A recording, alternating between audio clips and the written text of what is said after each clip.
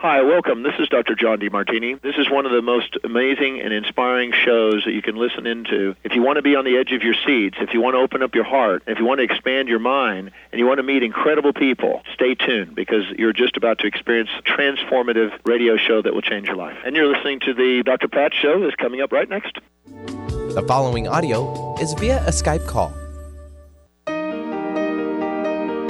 Welcome to the Dr. Pat Show. Talk radio to thrive by. Powerful, inspiring, and coming to you live, bringing you stories of people like you and me, busting through and living life full out. Get ready to dare to wonder what your life would be like if you knew you could not fail. Hey everybody, welcome to our education and information segment. Many of you have heard me talk about what it means to be a parent of a child that goes missing. We also have talked about what the experience is in our community and what we are doing about using our technology to make sure we get these kids back. 35th anniversary of Missing Children's Day. Honestly, I never thought I'd say that. But more than 900 Amber Alerts issued on Facebook. Joining me here today, Emily Vacher, Director of Trust and Safety, Facebook, and Callahan Walsh, Child Advocate for the National Center for Missing and Exploited Children. So every day, folks, more than 1,200 children go missing in the United States. That is a staggering number. Welcome to both of you. Thank you for joining us here today. There's much to talk about. Thank you. Thank you for having us. We appreciate it. I think let's start out with you, Emily, if I could.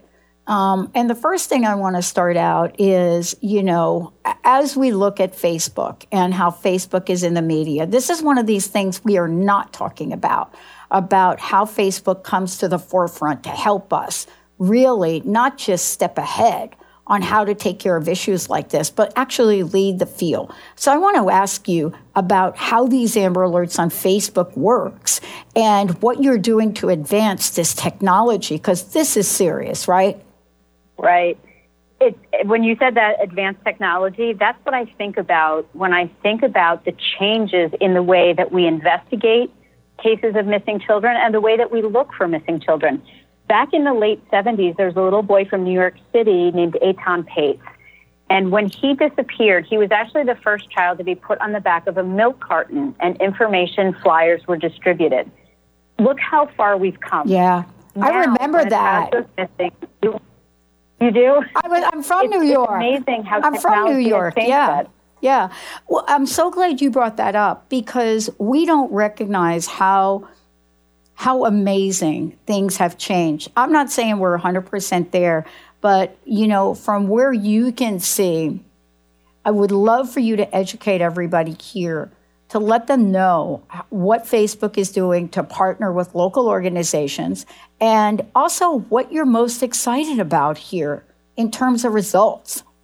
Our main partner in this endeavor is the National Center for Missing and Exploited Children. So when a child goes missing, every state has an Amber Alert coordinator who's a law enforcement official who will say that the case is right for an Amber Alert, and they then send the information to the National Center. As soon as they get it, they will notify us at Facebook. We have a team that's dedicated to this 24/7, 365.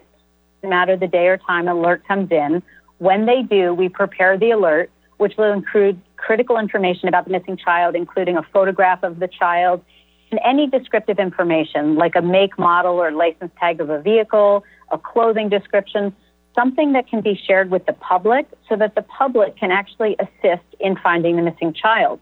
And then it's at that time we'll push this to Facebook.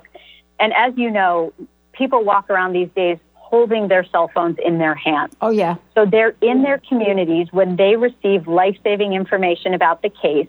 And we've had several instances since we launched this program back in January of 2015 where somebody was simply checking their Facebook, saw the alert, and then saw the missing child.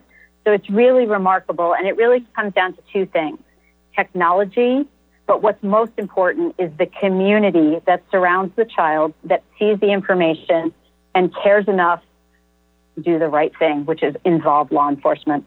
I'm so glad you mentioned that. I don't know if you guys are familiar with the latest Moms and Media report that comes out, because we follow it. Women are our top listeners, and especially moms. And so the latest information about moms, study, empirical data, 92% are on smartphones. And when you hear the information about how often they log in and how they take it with them and how they use it, it's staggering. So I'm so glad we are talking about this. You know, Emily Vacher, everyone joining me here today, as well as Callahan Walsh. You know, Callahan Walsh, National Center for Missing and Exploited Children, one of the partners. Callahan, thank you for joining me here today. You know, I want to ask you the same question. You know, fast forward where we were, where we are, and what are you most looking forward to about the future endeavor and what results we can expect?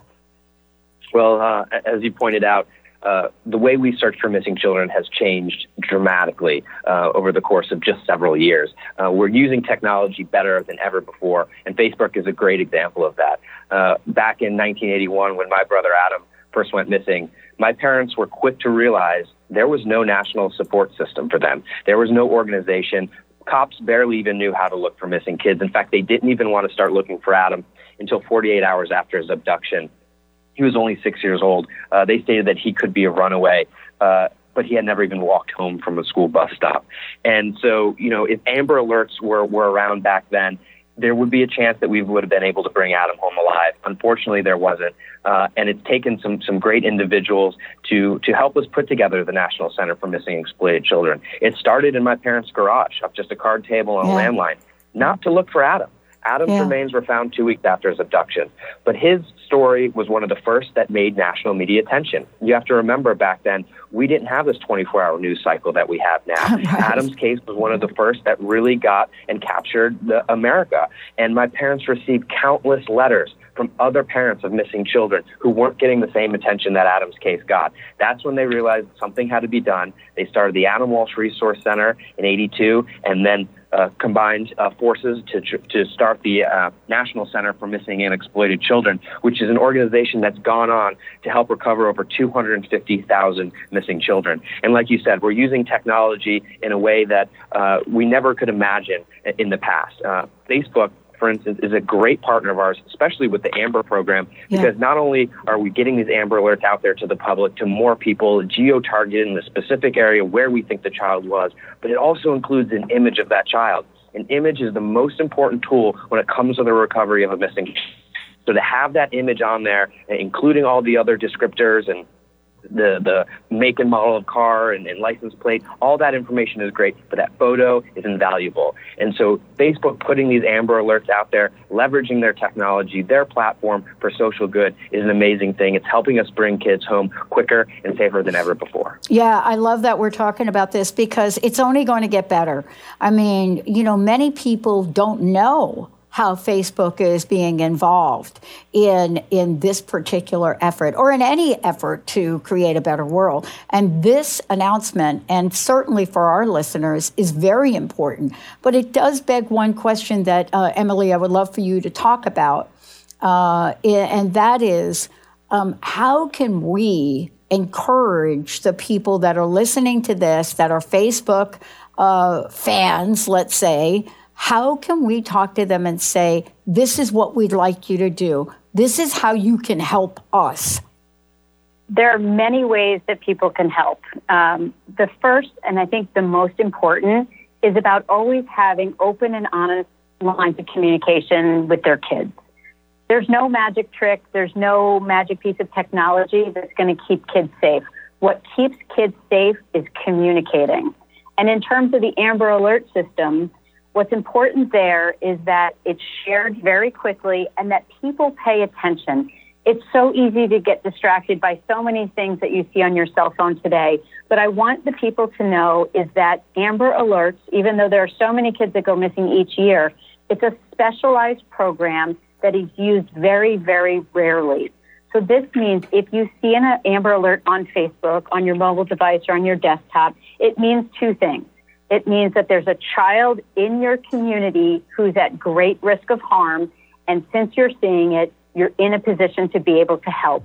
So please take those couple of seconds that it takes to take a look at the poster, take a look at the information, and then just keep your eyes and your ears open when you're out in your community, because doing so could save a life. Yeah, I thank you for that because, I just gave you a snippet of the latest Moms and Media study that we follow because they are our listeners. People thought we were out of our mind when we said we were going to target women 15 years ago. They said, oh, forget about it. And now, here we are all over the world with women. But here's what's interesting, and I love that we're talking about this. 98% of these moms, right, over 35, own cell phones. They are plugged into technology. They get it. I believe it's because of what we are talking about today. They know that they have to be connected with when things like this come up. Don't you? What do you both think about that? Absolutely. Being connected is the most important thing. We need to be available to our children. We need to be role models to our children, and we need to make sure that they understand that they can talk to us. Mm-hmm. That's one of the biggest issues where when parents threaten kids and say, if I see anything bad on your phone or your computer, I'm going to punish you by taking that away. All that does is encourage kids to keep secrets and not come to their parents when they see something online that's scary or confusing or inappropriate. So at the end of the day, even with all the technology that we're talking about, what we need to do is have open, honest lines of communication. I love this. Emily nailed that exactly. Yeah, exactly. And I love the partnership between you two for two reasons. One, Emily, your background also is with the FBI. And Callahan, you're coming here as somebody that has real life experience. So when you put both of y'all together, it is greater than each of you individually. And Callahan, sorry for interrupting. Go ahead. No problem at all. I just wanted to echo what Emily said. She nailed it. Having open lines of communication, setting ground rules and sticking to them, and understanding the technology. Parents are getting more savvy, but kids know much more about the technology than parents do. And sometimes it's hard to have that conversation with your child about what's going on with their phone. But that's what it's all about. Talking to your kids early as well. What you're talking to your youngest child about along the lines of online safety is very different than what you're talking to your oldest child about. So ongoing, successful conversations about safety is very important, and empowering them to make safe and smart decisions. The parent won't always be there, especially when it comes to this online world. So empowering them to make that safe and smart decision is key. Yeah. I want to ask you both, start with you, Emily. I know our time is short and you both have to run. I would love to know, as you look ahead for the next 3 years, let's just say, I want to know from your perspective what's on the horizon and what do you want to see developed? I think technology changes at such an incredible pace that it's really even hard to anticipate. Mm-hmm. But what I would like to see is that we communicate better with each other as a society, and we put the focus on our children, on communicating with them and keeping them safe, sharing the Amber Alerts, talking about the Amber Alerts. And one of the things I hope we do, because the majority of the children that go missing, probably around 90%, is they're endangered runaways. So how can we better protect those kids from ever becoming runaways in the first place? And I think technology will play a role in that. Wow. Callahan, thank you, Emily. Callahan, how about you?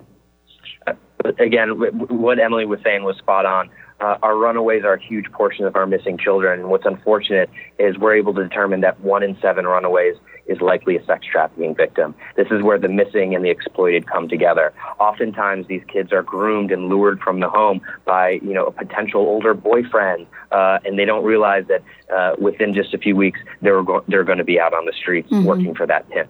And so it's very important to talk to your kids. Again, have that ongoing conversation and start early. Start very early with your kids. And don't be, you don't need to fear monger. You don't need to scare your children. Simple conversations, being open and honest about these dangers is what it's all about. Once these children know and understand the risks and the dangers out there, they can better deal with them. Thank you. Last question. First of all, I'd love to know from each of you how people can find out more about this. And then if you had to pick, each of you, one thing that you would say to parents that are listening to this show, recommendations, tips, whatever that is, what would that be? Let's start with you, Emily. We have a great safety center at Facebook, and you can find that at facebook.com/safety. One of the sections in there in particular actually helps parents initiate, as I call it, the tech talk with their kids. So learning this when the child is young is what's really important. You can't start with a technology talk when your child's 16. You've completely missed the boat. Yeah. It's like not teaching your kid to look both ways before they cross the street until they're 16. You don't do that as a parent. So talking to your children early, using all available resources, like resources that we have at Facebook, is what will help you through conversations, but it's what's going to help keep your kids safe. Wow, that's a really good point. Thank you for that. Thank you. Callahan, how about you? Well, for anyone that wants to find more information about the National Center for Missing and Exploited Children or look at some of our prevention education programs, we have a great online safety program, a great real-world safety program as well. They can go to missingkids.org. And my takeaway is something that my parents always told me, and it was, we need to make sure that Adam didn't die in vain. And if his song is to continue, then we must do the singing. And that's what National Missing Children's Day is all about, which is today. That's what these Amber Alerts are all about. That's what the work that's being done at the National Center every day that we go there. We're trying to put ourselves out of a job. Unfortunately, that's not the case. But we want to empower parents to make sure that they're having these great conversations, these empowering conversations with their kids about safety. They're informative, they're honest, and make sure that these kids know what these dangers are from an early age, and so that they can navigate these waters on their own. So it's very important for parents to understand what's going on and having these conversations. I don't mean to sound like a broken record here, but it really is. You'd be surprised how many parents don't parent up. These kids know more about technology than they do, and so they might have a hard time, starting this conversation. But start simple. Ask your kids, what apps are they using? How do they use them? What kind of conversations are they having? Are they being approached by strangers online or anything like that? And make sure that they know if they see anything that makes them feel sad, scared, confused, or uncomfortable, that they can go to you as a parent, that they won't get in trouble for something they bring to your attention. Oh, thank you so much. We are here. For those of you listening, transformationtalkradio.com. We have put a link on our website to both of these websites, and we will be posting this interview throughout our social media connections. Thank you so much for all that you do. I really appreciate you both. Thank you.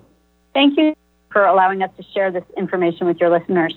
Yeah. Absolutely. Thank you for having us. What you're doing is invaluable. Those of us that have gone down the pathway and have experienced anything remotely close to this, it really hits us at a deeply, deeply heartfelt level. It's hard to even put words to it. So thank you for taking the action to protect our kids. Thank you so much for that. Let's take a short break, everyone. Wow, I got a little choked up right there. Woo. Let's take a short break, everyone. We'll be right back. Thank you for talking to us. Thank you. Thank you, guys. Thank you so much. The work you're doing is invaluable. Thank you so much. Thank you. Okay, have a great one. Thank you both.